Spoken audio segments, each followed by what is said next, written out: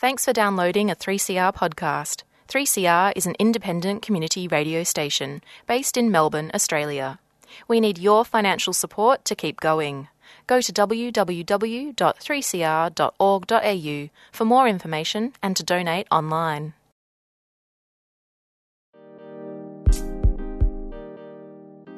Women on the Line acknowledges this program is produced and presented on the sovereign lands of the Wurundjeri people of the Kulin Nation. We acknowledge elders past and present, as well as the owners of the land you're hearing us from. Before we start, we'd like to warn listeners that today's episode of Women on the Line might not be suitable for all listeners. Some of the content we'll be discussing include descriptions of family violence, miscarriage, grief, trauma, and mental health. If any of these themes are triggering for you, please come back next week. If anything we've discussed so far is upsetting, please call Lifeline on 131114 or visit Lifeline on lifeline.org.au. Lifeline is a 24-hour hotline. You can also call Wire Women's Information on 1300 134 130. That's 1300 134 130. Wire's phone service is available 9 a.m. to 5 p.m. Monday to Friday. When he was abusing me for years, I took responsibility for his behaviour because I thought it was my job to manage his PTSD, and I genuinely believed that it was his PTSD that was causing him to abuse me. That was the loop I was in because I felt sorry for him. I'd see him go to a horrible job where there was a dead child. He would come home, he was traumatised. He'd talk about that incident, all the other incidents he'd been to where there were dead children. And then he would start drinking, and then he would start abusing me. That's Jay. We'll hear more from this remarkable woman later in the show. Jay is a phenomenal woman. After years of violence at the hands of her ex-husband, she decided enough was enough and took action. Jay reported her story to police and warned them about her plans to flee her partner. She expected privacy and to be believed and supported, but none of that happened. Instead, her escape plan was shared with her husband, and her experience of violence was brushed away. Today's show falls on International Women's Day, and to keep with the theme of women in leadership, we reached out to Jay, a tough-as-nails woman fighting for a safer world. In the first half of our conversation, Jay shares her story of family violence at the hands of a partner who worked in one of Australia's most powerful institutions, Victoria Police. We begin the show with Jay recounting her journey and her attempts to hold her abuser accountable. I am a victim survivor of police-perpetrated family violence. My ex was a 20-year veteran of Victoria Police, and he was charged with 70 serious family violence offences.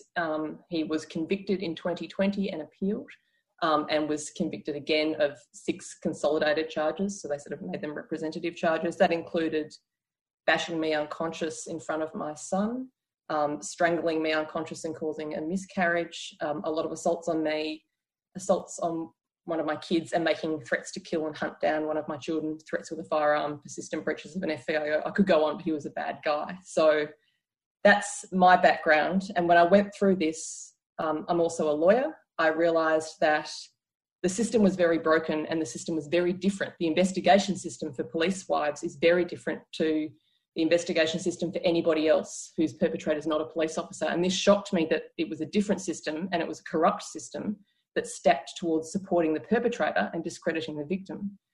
So I know if you want to change something, you have to get evidence. So I started FOIing. I started speaking to other victims, locating other victims. Other victims started locating me. And that's how this campaign began. And it actually began in a refuge in Canberra when I was speaking to another New South Wales police wife who was in the same circumstances as me. And it snowballed from there and now become a national campaign for change, involving the media, politicians, and a lot of evidence that we've amassed, plus a research project that we're doing to capture the survivor voices to use to lobby police forces to change, because they've been very resistant to change. And you've been around in the media for a while now speaking out about this issue. How has the response been so far? The public response has been supportive. It has resulted in a bit of movement within Victoria Police now because of the amount of pressure that I've put on and the amount of evidence that I've gotten put forward to politicians. But it hasn't been the level of change we'd hoped for, but we always knew we were going to have to play the long game with this. It's going to be a long push for many, many years, and I'm prepared for that, and so are the other victims, because we don't want other women to go through what we've been through. But we also cop a lot of abuse, and I knew that as soon as I went public that I'd cop a lot of abuse. That's the risk you take when, as a woman, you speak out on stuff like this. And I mean, domestic violence and family violence has been on the agenda for such a long time. And one of the first things they tell you when you experience domestic violence or family violence is that you should report to police straight away, as if that's a very straightforward process. What are your thoughts on that? I think the first thing is there's this misconception that going to the police makes you safer. It doesn't. It can actually make you a lot more unsafe. And if you're a police wife, it definitely does, because they treat it like an officer down situation and they go protect their mate. Not all of them, but a lot of them. And, you know, I think with the current debate about criminalising coercive control, and I won't go down into that burrow, I think there's this assumption that if you change the law and you issue pieces of paper that it will stop guys killing their wives, and it won't. It definitely won't. And when I went to the police and they finally started investigating, my ex's behaviour got considerably worse, considerably more dangerous, considerably more life-threatening. And we need to change the system to support women, because if you want to change the law and start going down legal options, you need to make sure you've got support for them. And you also need to recognise that for some women, the law's just not an option, and it's not going to help them, it's not going to save them, and neither are police. And when you reported what was happening to you to the police, so, you know, it's a situation where police were investigating police, essentially. Yeah. What do you think about that? I think you can do it, but you need to have controls in place. And the problem with Victoria Police is they didn't. So when I came forward, my ex's station buddies, guys who know him really well, guys who knew me from social functions, were the ones who came out. And of course, they're like, they're a loved up couple. He's a good guy. She's making it up. She must be trying to take the house. That was the assumption there. And everyone was focused on his welfare, his mental health. No one really cared about us. And then when it got, the way this investigation system works in Victoria for police wives is very different. So instead of going to a family violence unit where they've got specially trained detective, and Victoria Police has done well in trying to improve that system in the Family Violence Command. We don't go through Family Violence Command. We go through Professional Standards Command. And a lot of women, like me, our files get sent to a uniformed guy in the same division as our perpetrator. And they didn't deal with issues of conflict of interest, and they prioritised managing his welfare and his interests over my safety. So that's really, really problematic. That's going to result in women withdrawing complaints or not making them in the first place. And frankly, the only reason why I got all the way through, and I was the first woman in 5 years to secure a conviction against a Victoria Police member for family violence, and that says a lot. The only reason I got that far was A, I'm a lawyer, I know the system, and B, I had an amazing employer who said I could work from Canberra. And so I left the state. That's how I could do it. And so many women, you don't have I had this middle-aged male boss who's like, this is crap, I'm calling this out. I'm calling this out for the boys. Like, this is, I don't want men to be like this. So he backed me.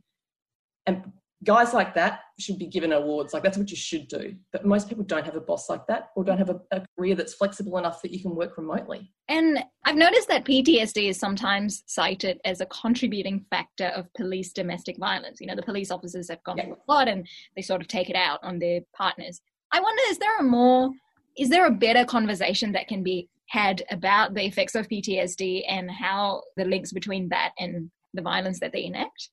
Definitely. And I have to put my hand up here, and because I think if you've seen my media work before, I'm actually very blunt about how I thought at the time. So when he was abusing me for years, I took responsibility for his behaviour because I thought it was my job to manage his PTSD, and I genuinely believed that it was his PTSD that was causing him to abuse me. That was the loop I was in, because I felt sorry for him. I'd see him go to a horrible job where there was a dead child. He would come home, he was traumatised. He'd talk about that incident, all the other incidents he's been to where there were dead children. And then he would start drinking, and then he would start abusing me. So I would make that link. What I failed to see until a long time down the track was, if PTSD was causing him to hit me and to do all the other things, horrific things he did to me, why wasn't he acting up at work? And the most crystalline example of that for me was one of the incidents that's had a fair bit of press when he bashed my head into a letterbox and knocked me unconscious in front of my child. He then went to work. So he completely lost it with me. He punched me in the face. He did all of that. But then he went to work at Sunbury Police Station, and none of his colleagues noticed anything different about him. And one of the reasons his colleagues didn't believe the allegations was because they'd never seen that side of him at work. So if you have PTSD and PTSD is causing your offending, it's not something you can switch on and off. And that if you speak to most battered police wives, they will say it's his PTSD that's causing it, or I thought it was his PTSD that's causing it. But that's the test. Because some of them, I think there is a link between the severity of the violence and mental health. But in those men, and I've spoken to some of those wives, they've got problems with Professional Standards Command. They've got problems with their colleagues. They've acted up with the public, and they behave consistently at home to the way they behave outside of home. And in that case, I think there is a link. But for most of us, there's not. It gets used as an excuse. And unfortunately, the courts accept it as an excuse too. Even in cases like mine, on appeal, the judge said, I'm satisfied that PTSD caused the offending. But if that were the case, how could he go to work and act normal? How do you think police officers who use their partners at home as a punching bag can do effective policing? Are they able to do effective policing? Are they able to keep sort of some sort of unbiased view when it comes to policing communities? I don't think so, and I don't think so on two fronts. So the first is, if you are a domestic abuser at home, we know what causes domestic violence generally is toxic masculinity. It's views about seeing women as a chattel who should do what you say. So if you've got those kind of attitudes, you've got to wonder how you're going to handle a domestic violence call out. And I know with my ex, when he went to work after bashing me that time, he was dealing with family violence call outs. And you've got to wonder how he dealt with those. Is he siding with the perpetrator and thinking, gee, she's brought this on, she must be a rubbish wife? Or is he looking at the victim and what's actually happened? Because Victoria Police's family violence education program is actually pretty good. So they've got the awareness, but if you've got those toxic views, you're the ones who are going to stuff it up, or you're getting influenced by a man with toxic views who's the senior constable or the sergeant, and so you're not issuing the family violence safety notices, you're not taking it seriously. That's the impact it has on society. And that's why I'm quite passionate about police-perpetrated family violence doesn't just affect us victims, it affects all victims, because you could get this guy. Would you want someone like my ex turning up to your family violence call-out? Now, the second element for me is broader. In the research work that we're doing, one of the questions that we ask women, we ask them about whether they have toxic views, that their husbands had toxic views about women. And we ask, did he have an issue when the female assistant commissioner got promoted? Did they say it was just because she was a woman? All of that sort of stuff. There's a whole lot of questions we ask in there to tease that out. But we also ask about racist views. And I ask specifically for people in our area, which has a big African Australian population, what terms they use to describe the African Australian population.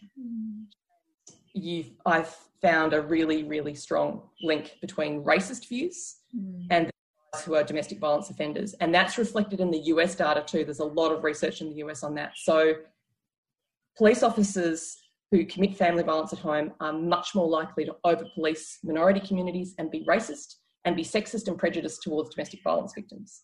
So you don't want these guys in the force. It impacts everybody. It impacts the whole of society, keeping these guys in the force. And I would say it impacts adversely police forces because it affects your reputation.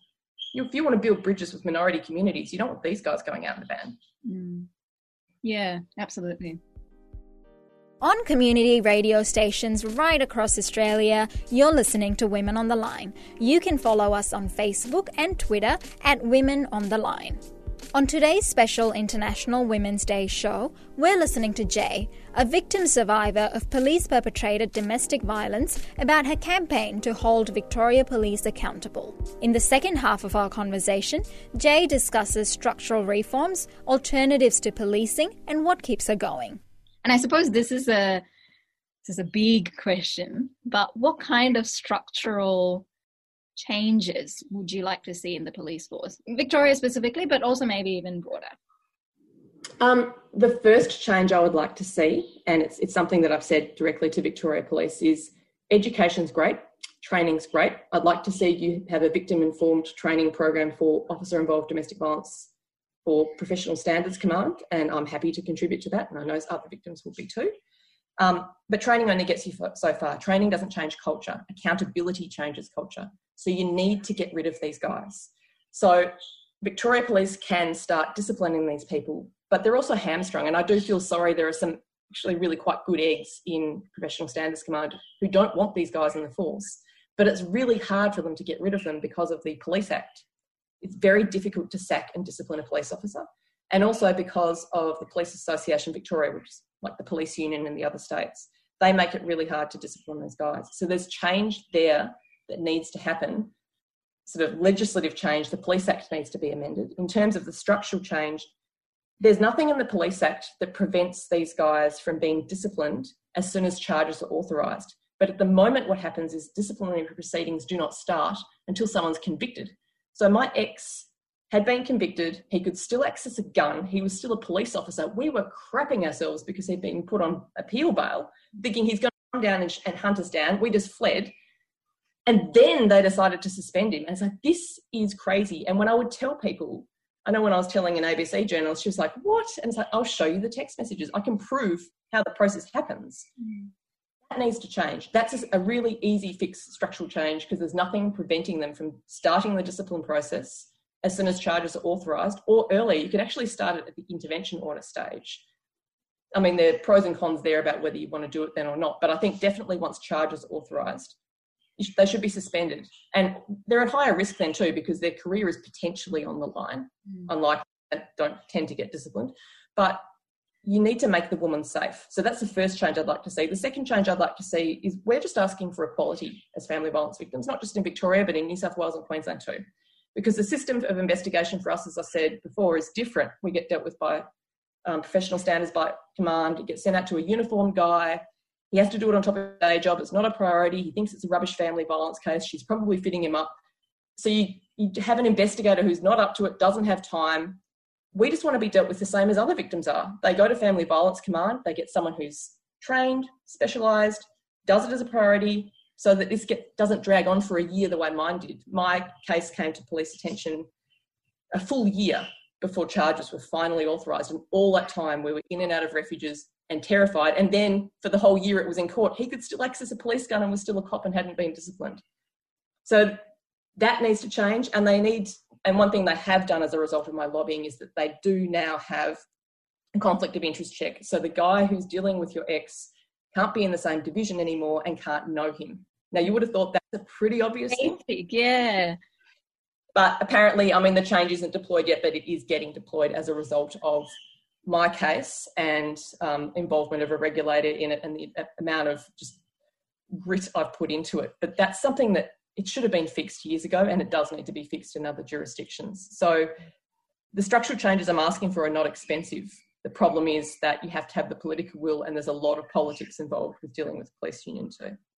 I want to talk about alternatives to policing to support survivors of family violence or victims of family violence. What do you think we could do instead of relying on police? I would like to see a lot more funding for the refuge sector and for the domestic violence support services. Now, one issue that I've had in dealing with that sector is they don't understand that we face much higher risks as domestic violence victims of police officers. And so going to police is not an option for a lot of us because, I mean, it happened in my case and it's got a bit of publicity. My safety and escape plan got leaked. My statements got leaked. Lots of information got leaked back to my ex. And when I complained about it, they said, but that had to get leaked back to his colleagues on member welfare grounds so that they could manage him. They needed to know what you were doing and what you were up to so they could look after him. Now, when you hear stuff like that, would you want to report to the police? No. So I think what we have to do is find ways of keeping women safe that don't involve police. And one of those is making sure that we have a way to help them set up their lives interstate. We have a way to help them be somewhere safe and get strong enough. Because I think one thing people don't understand is that when you first go to the police about family violence, you don't go in a strong way. And quite often you don't want to be the bad guy because you're scared of him. So you want police to take out the intervention order. You don't want it to be you. You don't want to be seen to be the one who's snitching because you know you're going to cop it.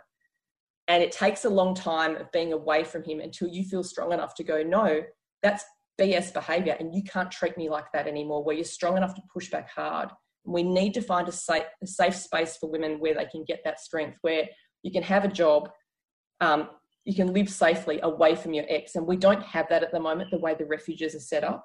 And I was lucky in that I'm from an ethnic community that was quite supportive of me. My ex-partner is not from that ethnic community, so they hid me within the community. And I could keep, like I said before, I could keep working, and I was in and out of refuges, but that helped me a lot. But if you're not from a really strong ethnic community that supports you, it's really difficult. And I'd like to see the refuge network changed and the support network changed, because the problem is you go to a refuge, you're not allowed to work generally. I had to get special permission from the refuge in Canberra to continue to work, and if I'd been in Victoria, I wasn't allowed to. And then you lose your job. So we need to keep women being able to earn money whilst they're in a refuge. That's a big stumbling block. And I understand why you don't want them to work, because they could be tracked by their ex, but there has to be a way to do it. Absolutely. And talking about this is obviously very heavy and I imagine re-traumatizing, and yet you're here campaigning loudly. What keeps you going? I have met so many victims in this interview project who, there's two answers. There's these other victims and they are so traumatised, and when we speak, we both end up crying. They've been through so much trauma, they've copped so much injustice, and they can't speak, and they always start the conversation and end the conversation the same of, thank you for speaking up, please don't stop speaking up because you speak for us. So I do it for them because I know that I have a voice that is heard and they can't get heard. And there's some of them, they can't speak because of the family court. They can't speak due to other reasons. I can. I don't have a family court order preventing me from speaking. So that's why I do it. The other reason I do it, and it's much more confronting, is the strangulation event that resulted in the miscarriage. I lost bodily function control, and I was told when I was checked over in hospital that I'm lucky to be alive, that if you void like that, most women die. And there's a minority who don't, and you end up with either PTSD or a stroke or a brain injury. I'm lucky I just have PTSD. So whilst it's very difficult for me to speak, I feel that I have to, because I got a chance at life and that was just random, absolutely random. And I'm going to take that chance and use it to argue for other women, because I don't want a woman getting killed by a police officer in these circumstances. So I've had a lot of therapy to help me emotionally disengage when I'm doing interviews like this, so that I don't re-traumatise myself too much. And that's been a deliberate tactic, because I know to speak, I have to be able to speak safely for myself and then advocate well for others. Yeah. And how do survivors get in contact with you if they want to share their stories or they want to join your work? I've got an email, which is policedv@protonmail.com. I'm also on Twitter, and I've got a pretty boring Twitter handle, which is, Police DV Victim Survivor Advocate Australia. So people can DM me there, but I always say to people, don't follow me on Twitter, just DM me, because if you follow me, your perpetrator can find you, because I'm in plain sight. But anyone who wants to participate in the research project can contact me there. We do some referrals to CLCs where we can, for people who are currently going through the system, but there's sort of very limited support we can do. But those who want to share their stories for the project, because I think for a lot of women, you've been denied justice by the police, you've been denied justice by the courts, or you haven't been able to report at all. But if you want your voice to be heard in reforms and to get some small positive thing out of a horrific circumstance and contribute to this, we're happy to hear your voice in a way that feels best for you. So there's some who've contacted me saying, I want to be in your project, but not for another 6 months because I'm not strong enough. And so that's fine. And some want me to just keep in touch with them and let them know what we're doing so that they feel part of the project, and I'm happy to do that too. What an incredible story of resilience and courage. Thank you, Jay, for entrusting your story and vision with us. Today's episode was heavy, so we understand if you need to take a minute to collect your thoughts. It was heavy for us too. But if you need it, there is help available. You can call Lifeline's 24-hour phone service on 131114. That's Lifeline on 131114. And you can also try Wire Women's Information on 1300 134 130 between 9 a.m. and 5 p.m. Monday to Friday. And that's all for Women on the Line today. Women on the Line is a national women's current affairs program. It's produced and presented by a range of women and gender non-conforming broadcasters from 3CR in Melbourne and broadcast across Australia on the Community Radio Network with funding support from the Community Broadcasting Foundation. The theme music for Women on the Line is produced by Ripley Cavera. Women on the Line programs can be downloaded from www.3cr.org.au/Women on the Line. We leave you today with the vibrant sounds of Sampa the Great feat. Mwanje with their powerful ode to self-love called Inner Voice. See you next time.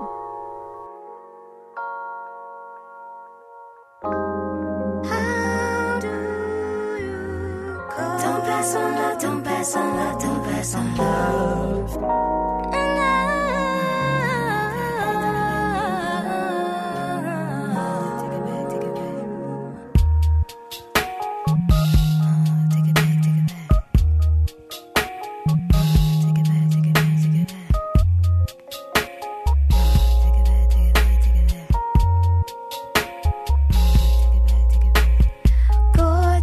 And the shit is gorgeous. Sip it up in content, drinking up the poison. It's like fire, make it through the wire. Hear my desire, sparking up the fire. You've been content, diligent and content. Happiness has caught you, matching up the borders. You are smiling better when you're smiling better, 'cause your soul is tired of the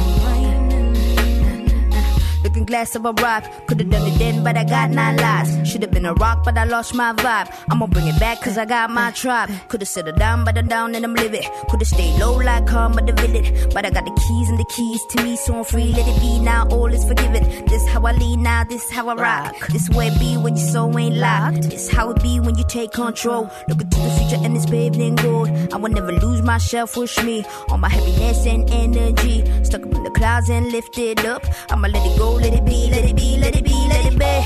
Who are you? Sampa TEMBO FREEY and Joe. Contemplating why, oh yo. Concentrating, why aren't you? I'm observing my own goals, and I'm singing my own notes, and I'm singing my own notes. How do you go? Don't pass on love, don't pass on love, don't pass on inner voice. Inner voice. How do you go? Don't pass on love, don't pass on love, don't pass on inner voice. Inner voice. Take it back, take it back. Take it back, take it back, take it back. Take it back, take it back, take it back. Take it back, take it back. Flawless, and the shit is